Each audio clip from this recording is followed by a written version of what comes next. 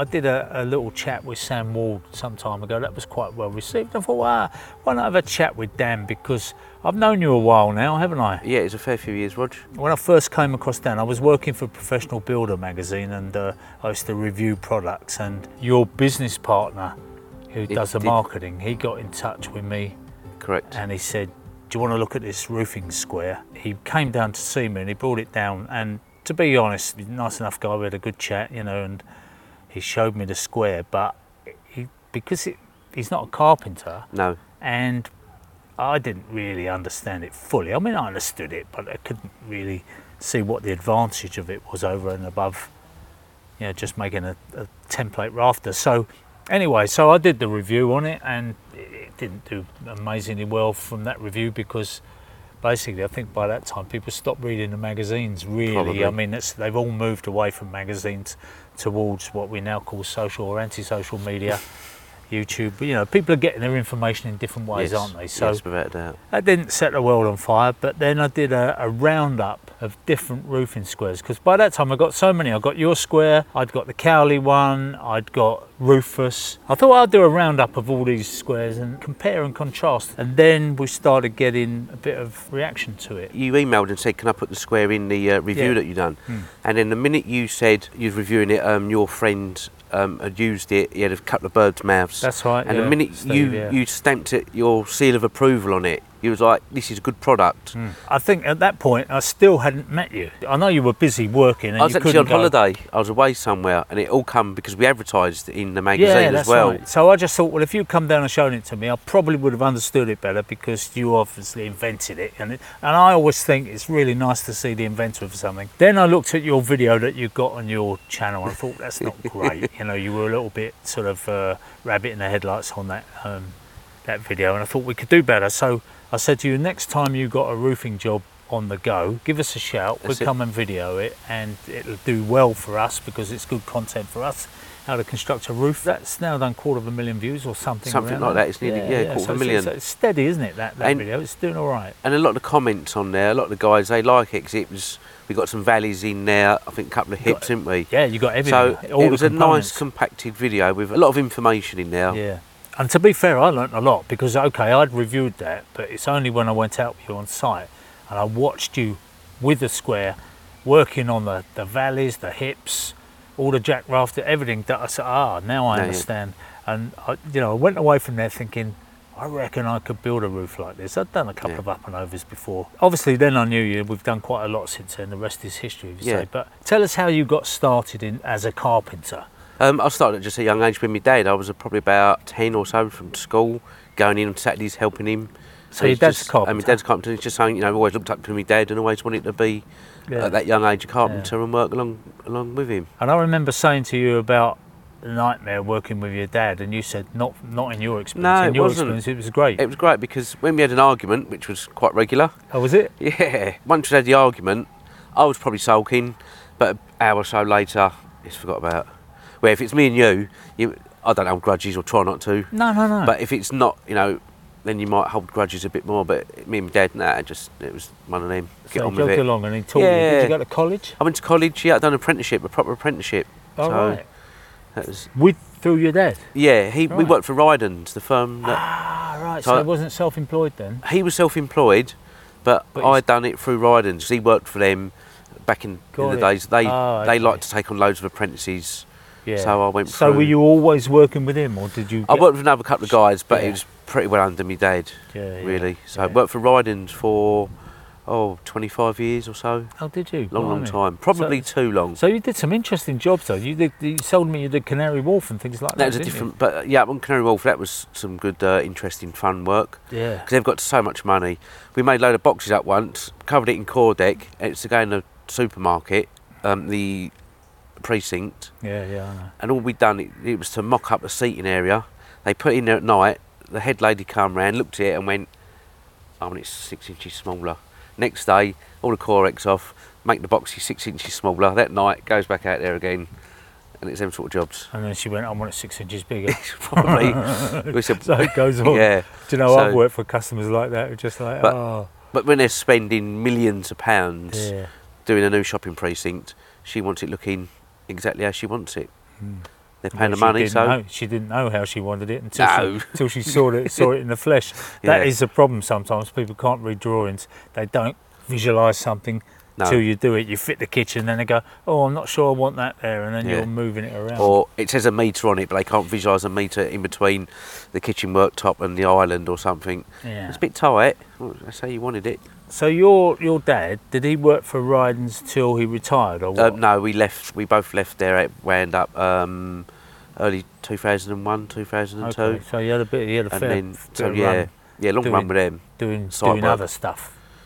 After that, it got a little bit more interesting because then he was doing more bizarre stuff like up Canary Wharf and things Oh, like okay, that. right. So you were still doing what I'd call commercial stuff, a lot of commercial stuff. You weren't house bashing. Oh at no, that point. Rydens house bashing. Then when we left them, it was more. Oh, okay, right. Yeah, no, Sorry, Rydens the Rydens just- stuff was the house Yeah, bashing. yeah, just all right. house bashing. Yeah, And then once you left them, you went into some bigger commercial. yeah, and just different stuff. ventures, With, yeah. But with Rydens, we was doing back in the day like £1 million homes. Yeah, And then which was a lot then. It was a lot of money which then. every home, is like. Yeah, it's a million. Nothing, is it? Yeah. Unfortunately, yes. Yeah, that's right. Yeah. But we bought one. Norman Tevitt bought it, so at the time we'd do a few, and it was really nice properties. He bought it after you'd done it. We built it, yeah. Then Yeah. it got converted for his wife.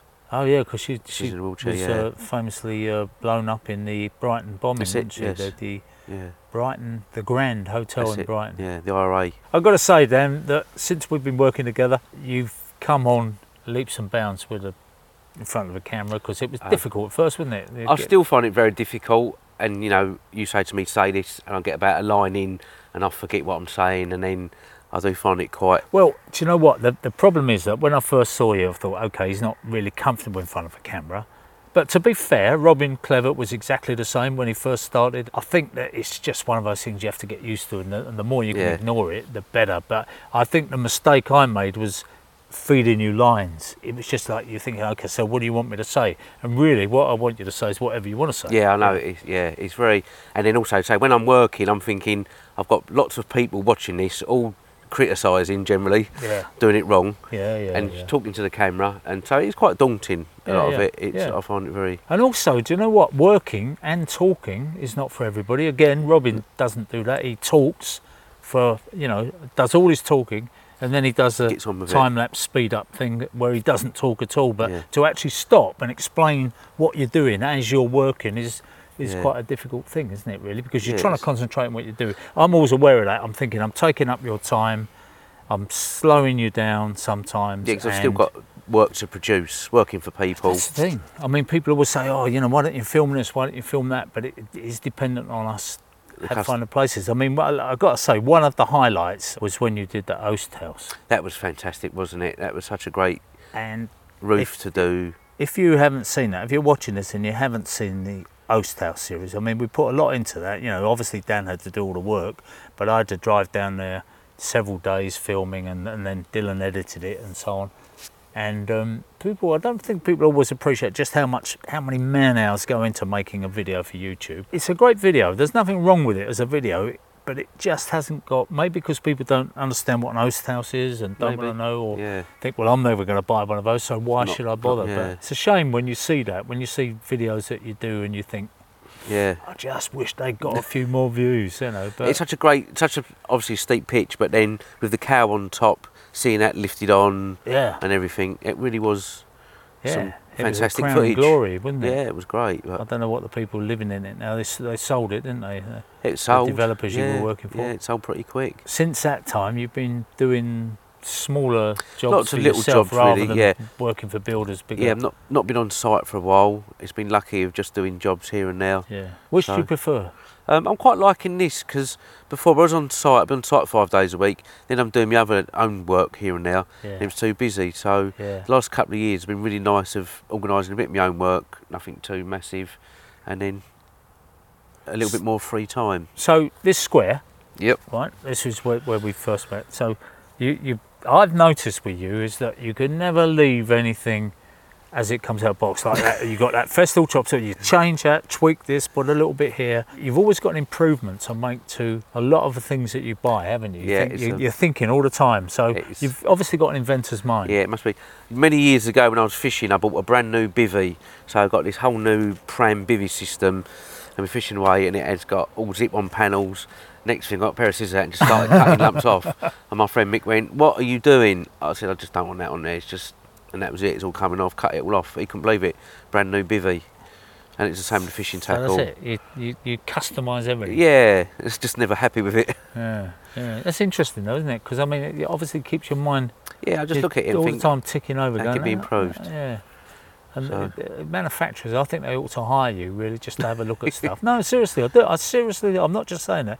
I think there's a lot of them could, because there's things they miss, and I mean this hinge jig, right? Let's talk about this hinge jig because that's been for you, like you said, 10 years. Yeah, at least over 10 years. of tink, tink, tink, and Because I've had different ideas in the past for the apertures for moving them up and down.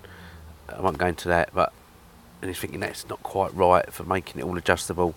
And then when I see the extrusion that we got now, that was like, yes, got it. I think most of us at some time in our life have thought we've invented something, and thought, oh yeah, what about that? Some people then go on to try and manufacture it, do whatever. And I mentioned that I worked for a professional builder magazine for 30 years, and during that time I met loads and loads of inventors, and some of them I just thought, yes, you're wasting your time here, mate. And you don't want to say that to them because the one thing they say is, oh, you were like the man who turned down the workmate, or the Beatles, or whatever. So they're always like, it's almost like you say to them, I really don't think this is good. It kind of spurs them on. They kind of, oh yeah, you're going to prove you wrong. And good luck to them, but it takes its toll on them. Sometimes mentally it takes its toll on them.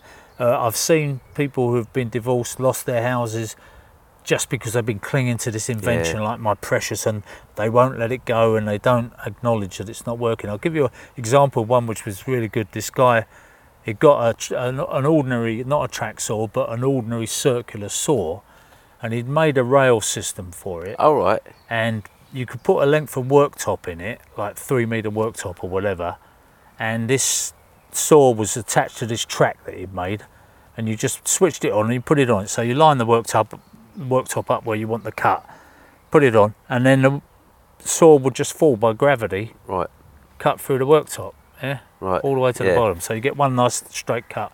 You haven't done a thing, So he built this thing, and then he said to me, I want you to come and see it. And he was up in Newcastle or somewhere, Sunderland, somewhere up that way.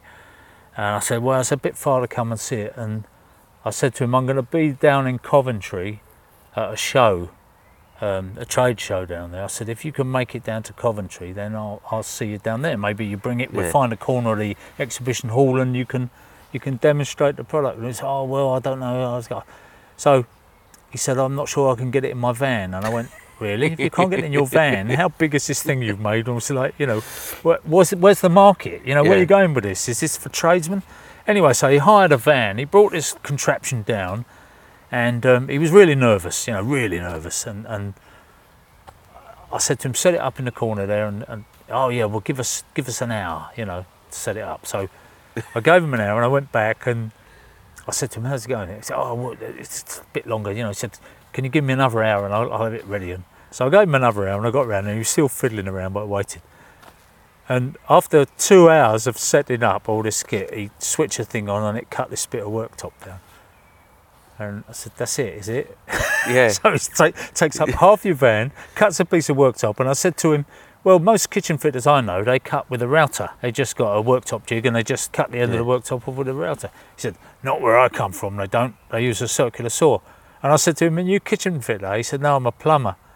And I went, rest my case. Okay. But that's it. But, and he was really, and he was upset that I didn't really give him a clean bill of health on it. So your journey, that's been nothing like that. Yours, is it been smooth sailing for you or not? I've been very lucky. The first couple of years is really slow because, again, marketing and things like that, it's very difficult. Where do you market? So the biggest break was with Skill Builder. As soon as we done that first video, then carpenters could see the concept, see how I was using the roofing square, and it's just surprising the power of YouTube. Yeah, and obviously there's some people who hate it, some people who don't like it. Some people go, you should be doing it like this. What's wrong with a speed square? Nothing wrong with a speed square, is there? The most satisfying thing is when I get gentlemen, got one recently emailed, he said, I'm a time-served carpenter, so he's obviously been doing it a long time, the way he messaged, and he's changing his ways. Yeah. So 'cause it's the hardest thing is to change your ways, isn't it? Yeah, yeah. But what I've learned, and I think we might have spoken about this before, the biggest lesson I've learned is sometimes however you do something, not work-wise, it could be anything, you've always got to have an open mind. Whether you want to change your method of whatever you're doing, but be aware there is other methods and you can take them on board. But a lot of them, they don't want to, they're so tunnel vision. No, we do it like this, that's it. And I just find it quite amazing that they can't even, don't buy it, but just look at it. The thing I've noticed with some manufacturers is they try and bully people into buying their product, you know. In other words, they go, oh, you're living in the dark ages, you need to move on, you need to do this, you need to... I think you have to respect the tradesman and say, if you've done it like that and you're happy doing it like that, by all means carry on. Nobody's trying to ram this down your throat. But here's an option, here's an alternative. Exactly. But also, to say again, not just with the tradespeople, just in life in general. Yeah. I think you should try and be a little bit open-minded about stuff, and that's just been my view on it. Because you know, when I've been arguing with people on anti-social media, as you call it, and some of them are just like, oh, just you know, Ferraris are too expensive. I don't drive past the Ferrari garage and run in there and go, they're too expensive. Then run back out again and drive off. Why don't you do that? I'm going to start doing it. But you know what I mean? It's like anything. They just make me laugh. But yeah. So, sometimes they get to you, don't they? Sometimes every you get now and then, go, oh, yeah. Come on, mate. But the beauty now with the roofing square, because I've sold over 5,000 products, if I was 5 years in and I'd only sold 10, then you've got to call it a day, maybe. Bit of self-doubt coming in. You know, thanks to you with the sales. And again, that's a UK manufacturer, isn't it? UK manufacturer. So what do? You sell 300, then get another 300 I made buy or batches whatever? of 60, actually. Gary likes to make them. He buys 60, so I buy 60. Sell those? No, I normally 60. try and keep a few in stock, so I try and keep ahead of it all.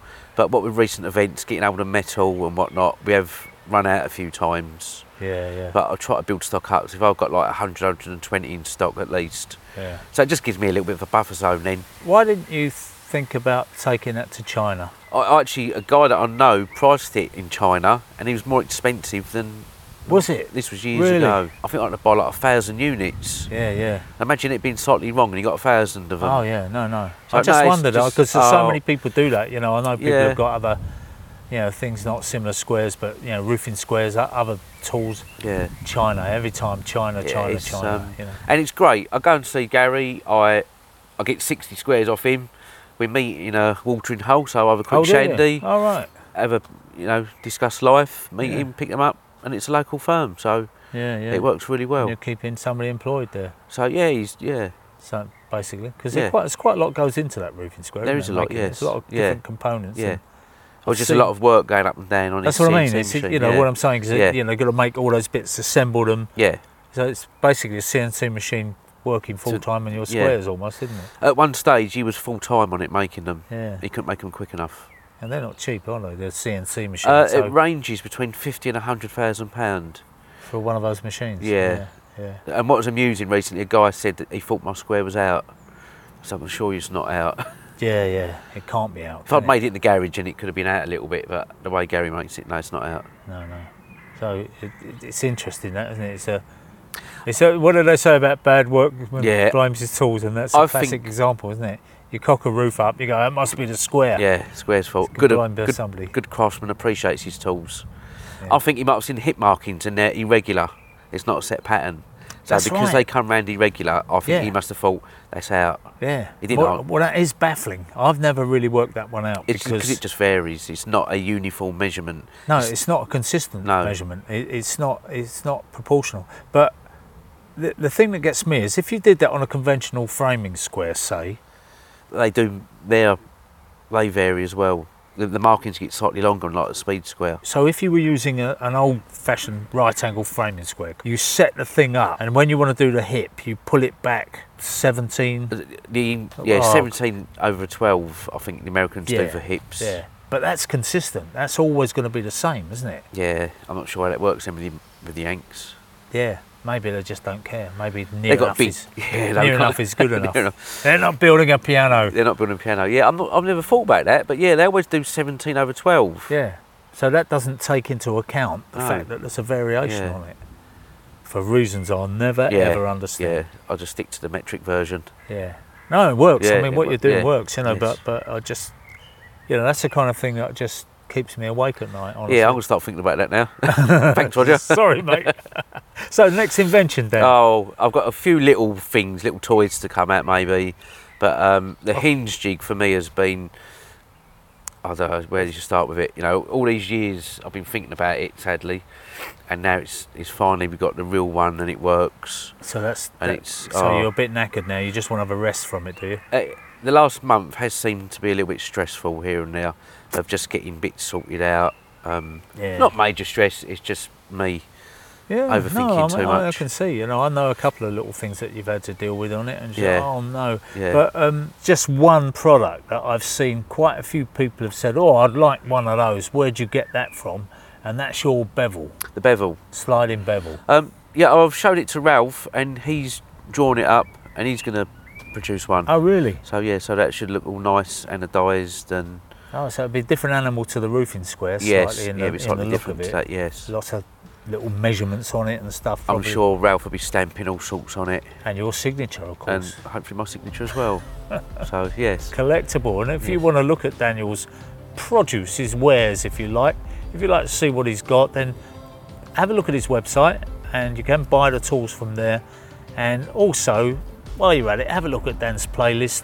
And if you've got a little bit of time to spare, you want a really relaxing, nice view of the English countryside, the odd Spitfire flying through the air. What, that's one going watch the Host House video, because we'd really like to see that take off. Yes. Wouldn't we? Yes, definitely. Not the Host House take off, obviously, that's sail on top.